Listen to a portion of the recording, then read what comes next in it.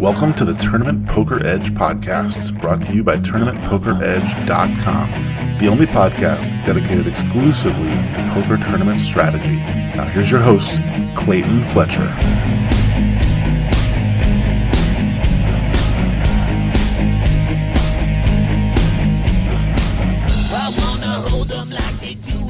Hello once again, everybody, and welcome to the Tournament Poker Edge podcast. I'm your host, Clayton Fletcher. Happy to be bringing you another episode after having to miss last week due to technical difficulties. I got several messages. By the way, shout out to Mark and Derek. That's Mark Alioto and Derek Tenbush for filling in for me last week. In fact, I was having technical difficulties. I could not get my recorder on my computer to work. I was missing an adapter that connects this thing. I'm not good at this stuff. So basically, I'm a technical idiot, and I lost an important piece of equipment, which made it impossible for me to record last week. I know that I listened to the episode last week, and I heard Derek kind of make a joke, like, I don't know where Clayton is. I guess he's out Christmas shopping, which led many of you to check on me, and I appreciate the emails and the tweets at Clayton Comic when you guys were like making sure I was okay. I was not AWOL. I was just having a problem, and Derek was just making a joke and trying to cover for the fact that I am a technical idiot. I thought they did a great job on the episode. I loved listening to it. It kind of reminded me of the old days when I used to listen to Derek and Mark, and usually Casey Jarzabek, who has not been on this podcast in quite some time. We'd love to get him back on as soon as we can. We're working on that. He's just a busy guy. I know a lot of you guys miss hearing Casey's unique take on poker strategies and hands. We'd love to get Casey back on.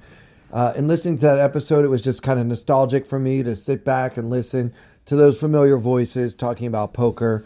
And I hope that you guys enjoyed that one as well. I am back, and if you are in New York City tonight, December 20th, you can see me along with Joe Stapleton and a host of other amazing, talented comedians at Greenwich Village Comedy Club. If you're interested in attending the performance, you still have time to get tickets. TheClaytonFletcherShow.com. That's the website, www.TheClaytonFletcherShow.com. And come see us tonight in New York City, December 20th, Friday, 8 p.m. All right, so today I want to kind of piggyback on something that Derek and Mark did last week here on the podcast, kind of recapping 2019 and thinking in terms of goals, expectations, wishes, hopes, and dreams for 2020. And then I want to, of course, do a strategy segment where I will talk about a poker hand. But first off, I want to talk really quickly about 2019 and what it meant for me. Now, I have been playing poker professionally, or I suppose you could say semi-professionally, because I obviously have other sources of income. How do you define a professional poker player? Is it someone who makes 100% of his income from the game? Is it someone who makes a substantial amount of his income from the game? And is that, if so, what is considered substantial? Is it someone who relies on poker for his livelihood? I don't know whether to call myself a professional poker player or not. I know that when I do my taxes, I definitely do. Because that allows me to write off my losses and travel expenses, trips, hotels, meals away from home. All of that stuff is deductible if you're doing this as a business rather than as a hobby. But zeroing in on it, I really don't think it matters. Labels. You know, when people used to ask me, before I was a more established comic, people would often ask me, do you consider yourself a professional comedian or an amateur comedian? And to me, the word amateur is one of my favorite words in the English language. You know, it comes from the Latin amo, I love. So, and all of those other words that are associated with that, like that's amore, amorous, they all have the same Latin root, which is love. So an amateur is actually someone who does something for the love. And for me, if that's the criterion, then I'm an amateur poker player and an amateur comedian. I think there are other ways I could make money. I worked as an actor for a long time. I was a musician. I've been a teacher. I think that I could I wouldn't necessarily die if I didn't have these two interesting careers. I think whatever you do, you should be an amateur, one who does it for the love. That said, I've never had a losing year in poker. 2018, as many of you would probably guess, was the best year I've ever had. I had something like 9 tournament cashes, including, of course, 27th place in the main event. So I've never made that much money playing poker in one year before, as I did last year. And this year was a big step back from there for me. It was quite a struggle. I actually lost in tournaments in 2019. I didn't play as many as I normally do. I like to think that those two facts are related. That if I put in more volume, because I'm hopefully still a plus EV overall, I would have been able to make it a winning year. But I just, because of comedy commitments and other things going on, I didn't get to put in the volume. I normally try to play at least 40 to 50 tournaments a year. Major events, I mean, not, dailies at my local casino or whatever. And last year I only got to play 30. So that's kind of a steep drop off. And I didn't do particularly well. I only cashed in 4. So not great. And it ended up being a net negative for tournaments specifically. I was bailed out by single table sit and goes and success in cash games.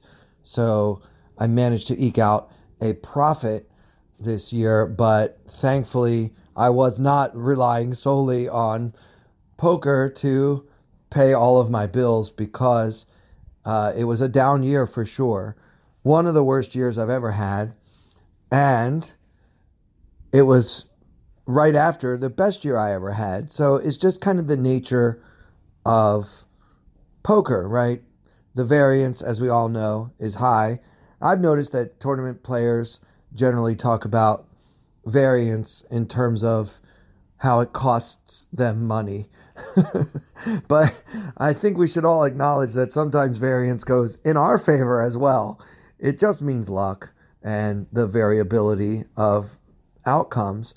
And this year, as I look back at my results, I had 3 major coin flips in this year's World Series of Poker, various events, where if I would have won those flips, I would have been in a great position to have a good score, certainly make it into the money, possibly with a large stack.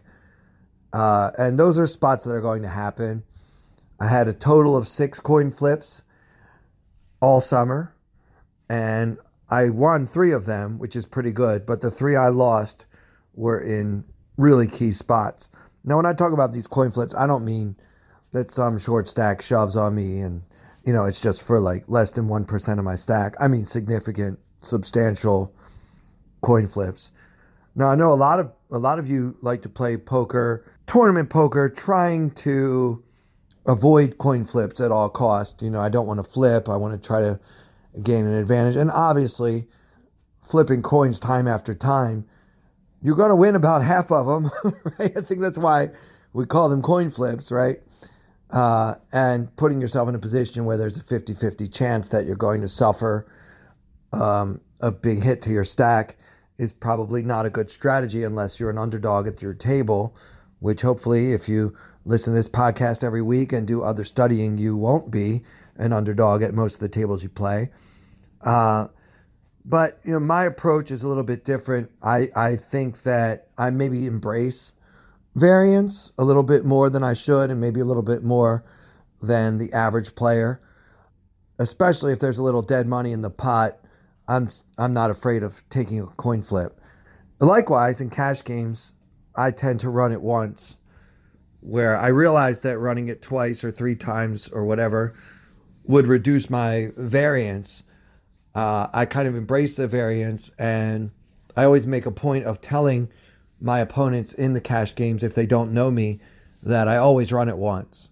So I find that maybe I get some more folds that way because people just don't want to get into a big pot with someone when he's going to run it once. And many times, particularly in PLO, you've got to try to get people to fold instead of flipping coins with you. So I think it works to my advantage. If you have the bankroll and if you have the knowledge of the game to enable you to play this way, consider being one of the players at the table that doesn't want to run it twice or run it three times. I believe over time that has made me money. In addition, my other gambling, including sports betting versus David Tuckman, didn't go well this year either. So thankfully, I had a really good year in comedy, and I had some writing gigs, and it's been a good year. I'm a little sorry to see 2019 go, but I'm always eager to turn the page and see what the next year has to offer. Looking ahead to 2020, I agree with what Mark said on last week's episode about making goals that you can actually control. So you might want to say, it's easy for us to say, well, I want to win $100,000 this year playing poker. Or I want to win, $20 an hour playing 2-3 no limit cash games, whatever your goal is. Okay. There's the part of that goal that you can actually control, and the part of it that partially depends on variance going your way, or at least not going against you to an abnormal degree. And so I think it's better, as Mark said, to set goals that you can accomplish, like how many tournaments I want to play. I certainly want to get back up to at least 40, if not 50 tournaments this year. My actual goal that I'm setting for 2020 is 42. I think if I play 42 tournaments, that will be enough to get me where I need to be tournament-wise for the year. I also have cash game goals, obviously comedy goals we're not going to talk about on this episode, but I think it's important to set goals in terms of what you can accomplish. So I know I can play 42 tournaments, and my goal is to bring my A game to all of them. So what do I mean by that? If I'm about to play a tournament and I feel like I didn't get enough sleep the night before, if I'm heading to a casino and I'm already in a bad mood, I'm going to not play. I was talking to someone recently about how I decided to sit out the main event at the PCA in 2019, which had I known that it would be the last PCA main event ever, I may have wanted to play just to try to be the final PCA champion. I didn't get a lot of sleep the night before I was supposed to play. For whatever reason, I just had trouble sleeping, and I woke up feeling a little groggy and grouchy, and I just didn't... The idea of sitting at a poker table for 12 hours that day did not excite me at all. I was looking out my window at the beach in the Bahamas and just thinking about all the other things I could do that day, and I just decided not to play. Now, part of this is that I don't have backers, so if people are counting on you to play, you might feel more, compelled to necessarily jump in and play on a day when you don't want to. I get that.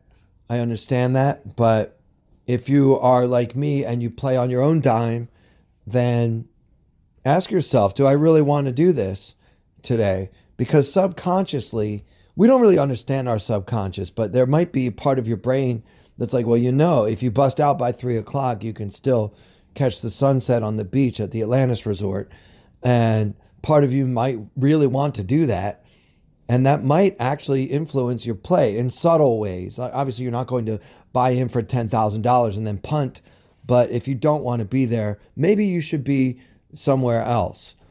Now, you could take this too far and end up becoming a lazy poker player who never puts any work in. But if you're not in danger of doing that, I would suggest that you make sure you've gotten enough sleep and that you're really excited to play. I play my best poker when I spring out of bed in the morning and feel excited to sit there and play.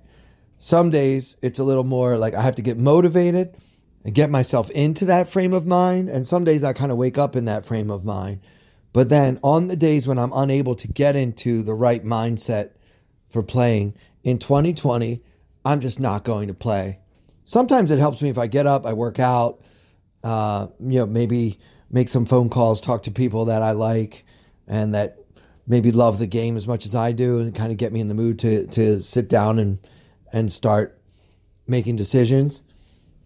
If I can do that, I'll go play. But in 2020, I'm telling all of you as an accountability thing to myself, I'm going to only play when I want to play, and that will maximize my EV by maximizing the likelihood that I'm actually bringing my A game to be competing at a high level. So that's one goal for 2020. Another goal that I'm setting for myself this year is I want to be more of a rake nit. I want to start making sure that I'm not overpaying for the privilege of playing tournament poker. As I mentioned a few weeks ago, I've noticed that rake is increasing. And when I say rake, I mean everything from admin fees to dealer tip that's automatically deducted from the prize pool to whatever else is not going to the prize pool. I consider that all rake. You can call it whatever you want. Dealer bonus. I've seen that in Florida and other places. The standard used to be around 10% for small stakes tournaments and 6% for high stakes tournaments. And now it's hard to find 10% for high stakes tournaments. So it's getting ridiculous. I want to be a little bit more, actually a lot more aware of how much rake I'm paying. And I think we should all do this together. These casinos will stop taking advantage of us only when we stop playing the tournaments that are taking advantage of us. So I'd love to see everyone that's in the TPE Nation, as Mark Alioto likes to call it, I'd love to see TPE Nation agree that we're going to do the math and figure out how much of this money is actually going to the prize pool. Now, guys, understand, getting raked to death is only a problem when you win, right? If you lose, who cares how much of that $600 you bought in with went to the prize pool? None of it went to your pocket, so it doesn't really hurt you, except for when you win. So if you play in some big tournament that's a $600 tournament, and if they had taken out 10%, you could have won $12,000, but because they took 25%, you only win $8,000. Well, that really does add up over time. And you got to think about the prize money in terms of how often you'll be able to get it and how often you're going to lose. And that's where the math comes in as far as calculating how much money you're going to make playing this tournament game. So you've got to be better than the rake. So looking at that going forward and being fully aware of the implications of paying that rake is something that I'm really going to focus on this year and not let these casinos take too much out of the prizes. I don't need to play every tournament. I'm going to be very selective about which tournaments I play and only take opportunities that are profitable. So a minimum of 42 tournaments on days when I really feel like getting in there and competing for the money and selectively choosing which tournaments I'm going to enter. Those are two. And the third one is something that I'm already pretty much doing already, but Daniel Negreanu inspired me with his recent diatribe about re-entry and how much it bothers him. And I know that I've touched on this a few times already, but I basically have decided that only the softest fields are going to get more than one buy-in from me. So if I'm playing the $500 Big 50, whatever they're calling it, at the World Series, where this year will be the 50th anniversary of the World Series of Poker. Last year was the 50th annual World Series of Poker. You can Google those words if you don't understand what the difference is. Sorry. If that first buy-in has no rake, then it might be okay for me to pay. Like that last year, the first 500 didn't take anything out. We'll see if they do that again this year. I know they're doing the Big 50 again this year because the WSOP did announce that they're going to be doing the Big 50 again. But that Big 50, at least last summer, attracted a very, very soft field of dreamers who wanted to possibly make a World Series of Poker final table and bring home life-changing money, all at a cost of only $500. In a tournament like that, yeah, I might be able to talk myself into doing a re-entry or two, but I'm not going to be one of these suckers that keeps getting raked and re-raked and re-raked. So I'm not going to contribute to this system, except if I really feel like my edge over the field is big enough to justify paying that rake once more. If it's not an absolute sweet spot, golden ticket, golden opportunity event, I'm not going to be doing that. I'm with Daniel on this. I think enough is enough. And, he and I are older than many of you, and we remember how things used to be. So maybe there's a bit of, this isn't fair because we know how good we used to have it. But yeah, I think if the players will speak, money is power. I think we all spoke when we did not play that ridiculous event that the Venetian tried to do. I'm pretty sure we won't see anything like that again. You guys know the one I'm talking about, where the prize pool was set before the buy-ins. So if they had gone over the guarantee, they wouldn't have increased the prize pool past that point. That was a terrible idea, and I hope that the fact that so many people chose not to play that event will speak to the casinos as they keep trying to find new and exciting ways to manipulate us into giving them money for the privilege of playing in a tournament. And that it's almost like if I said, hey, come over to my house, I'm having a poker tournament, and when you got there, I told you there was a $50 cover charge at the door. And you said, what? You didn't tell me that. That's not fair. It used to be $20. And why did you increase it? And I would just say, well, because I'm greedy and because my shareholders want me to make them more money. That's basically what it comes down to. So I'm going to make that a resolution, a goal, an intention, whatever kind of word you want to use to describe when this time of year comes around and most of us think about how we want the next year to be better. I want to hear from you guys. What are your intentions? What are your goals? What do you hope to accomplish? What are you going to set out to get done in 2020? I'm here for you, and I want to help you make it happen. So send me a tweet at Clayton Comic. Let me know that you listen to this and you want to put your goals down in writing on Twitter, or as I'm doing now, speak it out loud. Give it some life. We're going to make big things happen in 2020. You and me, all of us. All right, so for our strategy segment today, I want to actually do something a little bit different and talk about a hand that was posted in the Tournament Poker Edge MTT Poker Strategy Forum by a member named Sunrunner. I don't normally actually this is the first time I've ever taken a hand that was posted in the forums and used it as a hand for the podcast. But this is something I want to start doing more. One of my podcasting goals in 2020 is to interact more with the TPE community. I'll be posting in the forums more often, and I'll be pulling hands from the forums to talk about on the podcast. So here's one that I found very interesting. This is from a $22 online MTT. I don't know what website. and I don't know what the exact blinds are because everything has already been converted to X number of big blinds. I also don't know what stage of the tournament we are in, but the hero in the hand has 34 big blinds, and other players at his table have shorter stacks than that. So it makes me think that we're pretty deep into the tournament, but that's just an inference on my part.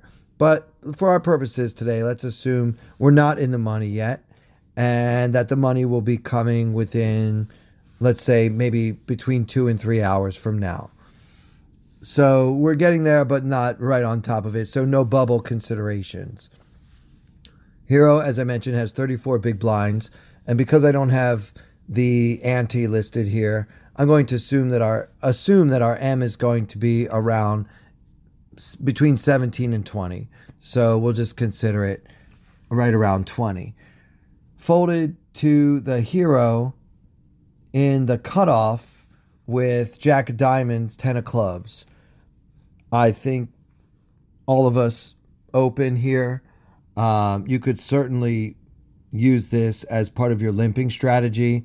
If you want to have a limping strategy from late position, it would be fine to limp in, but I think the standard play and probably what all of you are screaming at your whatever device you're using to listen to this, we raise. Of course, we raise. We have Jack 10 offsuit, and we open to 2.2 big blinds.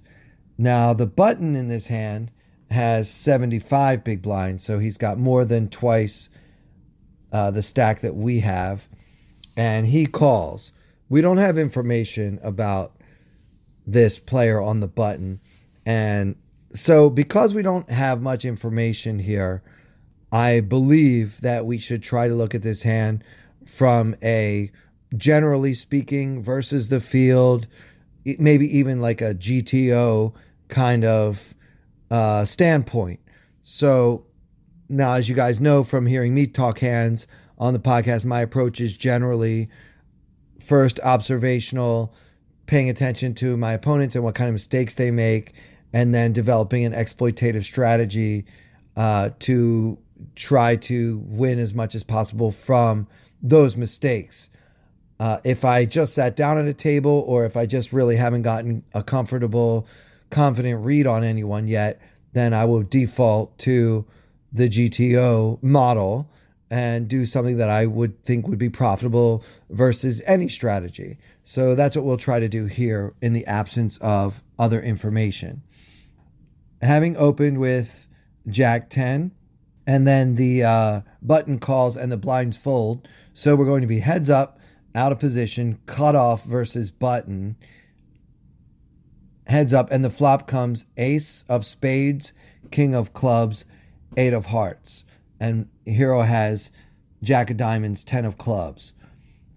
Here's a spot when we have to make the classic decision to c-bet or not to c-bet. I think there's a case to be made for both. You could absolutely fire here and probably get him to fold a lot of his pocket pairs. Like his flat could easily be pocket fives, pocket sevens, hands like that really can't even stand to call one bet. But the problem, I think, is that a lot of his range is going to hit this board. Many players will flat call on the button with a hand like ace 8 of spades. Obviously there's ace of spades on this flop, but a suited ace 8 of some kind, ace 5 even. A lot of us like to put that into our 3-betting range, but certainly you will find players that will call with it at least as often as they'll 3-bet with it, and pretty much no one's folding an ace with a wheel card that's suited in this situation. It's very rare to find a player in today's game that throws that away. So those hands will certainly comprise some part of the field's range here. Some players would even flat with hands like king, queen. I'm trying to think of hands that we don't block, but obviously hands that we do sort of block like your queen jack, your queen 10, they would have called as well. And they can probably call one bet here on the flop to see what we do on the turn. So if we do opt for the continuation bet here, we need to be doing so with the intention of firing again on a lot of turns. Not every turn, mind you, but many times we will want to bet again on the turn. So therefore, I would lean more towards protecting my stack here and just checking with the intention of folding in the event that the button decides to put a bet out there. That might seem weak to some of you, but we need to find spots in tournament poker where we just put stack preservation above all other considerations. And I think that on a flop like this, in this particular tournament situation, against this guy who might just be willing to float us and try to outplay us on the turn, this isn't a very profitable spot to fire off that C bet. Therefore, I would essentially check, hoping that he checks behind and we can bank a queen for the nuts on the turn. So Hero does opt for the C bet, a pretty healthy 4 big blinds into the pot of 7 big blinds, and the button calls. Okay, so this is exactly what I was hoping to avoid. Now, certainly if the only caller in this situation had been one of the blinds, I think there's a better case to go for the C bet in position, given the information that your opponent has checked, and then whether he calls or raises on the flop, you can sort of pick up more information being in position. Right now, this kind of feels a little bit like a stab in the dark, and because players tend to give up a little bit less easily than they used to in the past, absent any read, I wouldn't pick this spot to C bet on the flop. But Hero does, and we go to a turn, and it's the 9 of clubs. So our board is now ace of spades, king of clubs, 8 of hearts, 9 of clubs, Hero holding jack 10 with the 10 of clubs. There's 15 big blinds in the pot, and Hero has 28 big blinds, so almost twice the pot remaining in his stack. So having C-bet the flop, I think this is one of our best cards that doesn't really give us anything because we pick up an open-ender rather than a gut shot here. So now we have a few more outs, actually twice as many outs as we did before, assuming we're behind an ace or a king, that is.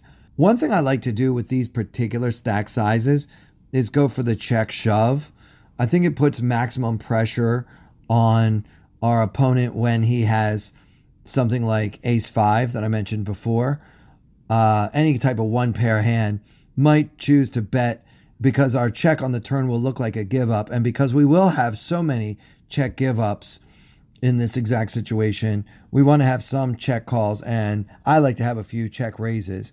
I know that many of you will play an entire 3 or 4 day poker tournament without ever check raising a turn, and that's fine. It's not absolutely required, but I just like to have some of these check raise bluffs, or in this case, check raise semi bluffs on the turn, because people won't really put you on a flush draw that you just backdoor to flush draw, and it will just look very, very strong, and you will usually get opponents to fold hands as strong as 2 pair with this play. So putting some numbers on it with 15 big blinds in the pot and Hero having 28 behind, if I check and the villain puts in 7 big blinds, that would put 22 in the pot, and then I shove for all 28 of mine, putting 50 in the pot and 21 to him to call. Most players will not be able to call off there with an ace and a weak kicker, unless, of course, they have picked up a flush draw to go with their top pair. And even then, I think it's pretty difficult. Now, this player on the button has a pretty big stack, but still, losing this pot could hurt him a lot, especially if he doubles us up. And then, of course, we have the open-ender to fall back on. So I would like to check raise this turn. In a live setting, I would check planning to either fold or raise depending on how strongly my opponent bets the turn. So if I get a feel for what he's trying to do, and also with his sizing and his body language and everything else, I use all of that into my reads. So I would probably go for the check raise here if I thought my opponent couldn't call it, obviously, live, and just go ahead and, well, I guess you could call if he bets small enough to price us into trying to hit our open ender, because as always, if we do happen to make a straight with Jack 10, it will be the best possible straight. So checking and calling sometimes, checking and folding other times if he bets too much, and then checking and raising if he bets small enough that I can put max pressure on him. Because it's an online event, we don't really have the option of trying to get a read. And so absent any read, I think checking, hoping that he bets about 7 or maybe 8 big blinds here, and then raising it all in, I'm sure is a plus EV, but also high variance play, and one that I like to throw in from time to time, especially because in all likelihood I have 8 clean outs here. In the hand as posted, Hero bets 10 big blinds into the 15 big blind pot and gets called again. Now that's a pretty big bet. 2/3 of the pot here on the turn is no joke, especially because Hero appears to be committed, leaving himself with only 18 big blinds into what is now a 35 big blind pot. Button calls. I'm really not crazy about this sizing either way. Even when we have the nuts, I think we can go a little bit smaller here on the turn just to get the more sure call. I think a bet of maybe 7 bigs or 8 bigs is just as good. And that's the sizing I would choose if I decided to bet the turn rather than check raise it, check shove it here. So I feel like we don't have a lot of wiggle room left on the river, having only 18 bigs and 35 bigs in the pot. Anyway, button calls. And now the river is the 5 of clubs for a final board of ace of spades, king of clubs, 8 of hearts, 9 of clubs, 5 of clubs. So ace, king, 8, 9, 5 with 3 clubs. Hero having the jack of diamonds, 10 of clubs. I like having the 10 of clubs if I want to bluff again, because that's one fewer flush card our opponent could have to have hit that backdoor flush. But I really don't think that we're overly concerned about that anyway. What are the chances that he just got all the clubs he needed to make a flush, and that's what he's been calling with the whole time? It's doubtful. It's unlikely. It will happen from time to time, but you can't worry about everything in tournaments, and I wouldn't worry about that here. It's a minor consideration. The question here on this 5 of clubs river is to shove or not to shove. Well, I think if I had put this many chips in already, then I would probably see this as a good scare card to throw in a big bet and hope that we can get him to lay down a hand like ace 4 of diamonds, right? I mean, that's what we're targeting. We're trying to get him to finally fold his top pair because at that point he can basically only beat a bluff. I think it's a bit ambitious, but because we've gotten to this point, I don't see what else we can do. What do you guys think? Is that the right play here on the river? Do you agree with me about the sizing on the turn being too large? Would you always see bet this flop with jack high? And have I convinced you that maybe checking is better?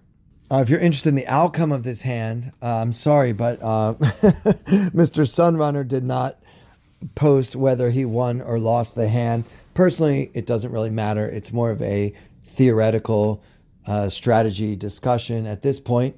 We can have some fun and plug this into Card Runners EV or PO Solver and try to figure out what the best play on each street is.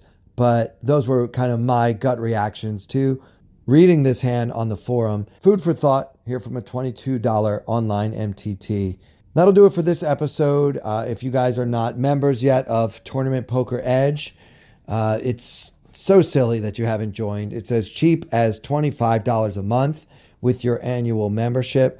You get access to all of our forums, and many times in the forums, the top pros, including Andrew Brokus, Colin Moshman, Alexander Fitzgerald, and on and on and on, will actually engage with the users. There's a great community. It's not like the bitter, angry community on 2+2 where everyone's just telling each other they're donkeys and idiots. We have a family here, and we do all care about helping each other improve.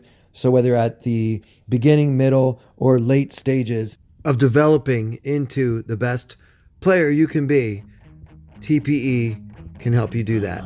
So for everyone here at Tournament Poker Edge, I'm Clayton Fletcher. Come see me tonight at Greenwich Village Comedy Club, and thank you all so much for listening.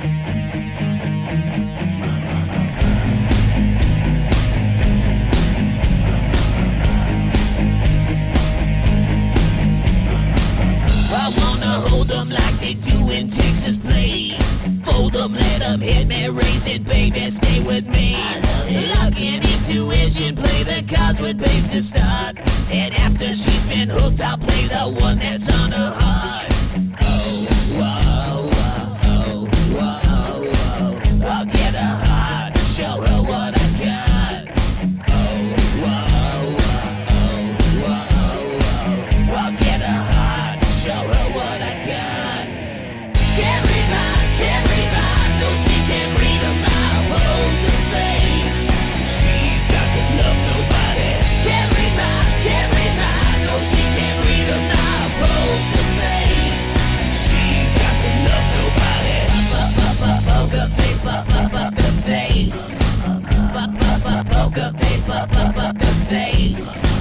I wanna roll with her, a hard pair we will be. While little gambling is fun when you're with me. I love it. Russian roulette is not the same without a gun. And baby, when it's love, it's not rough, it isn't fun.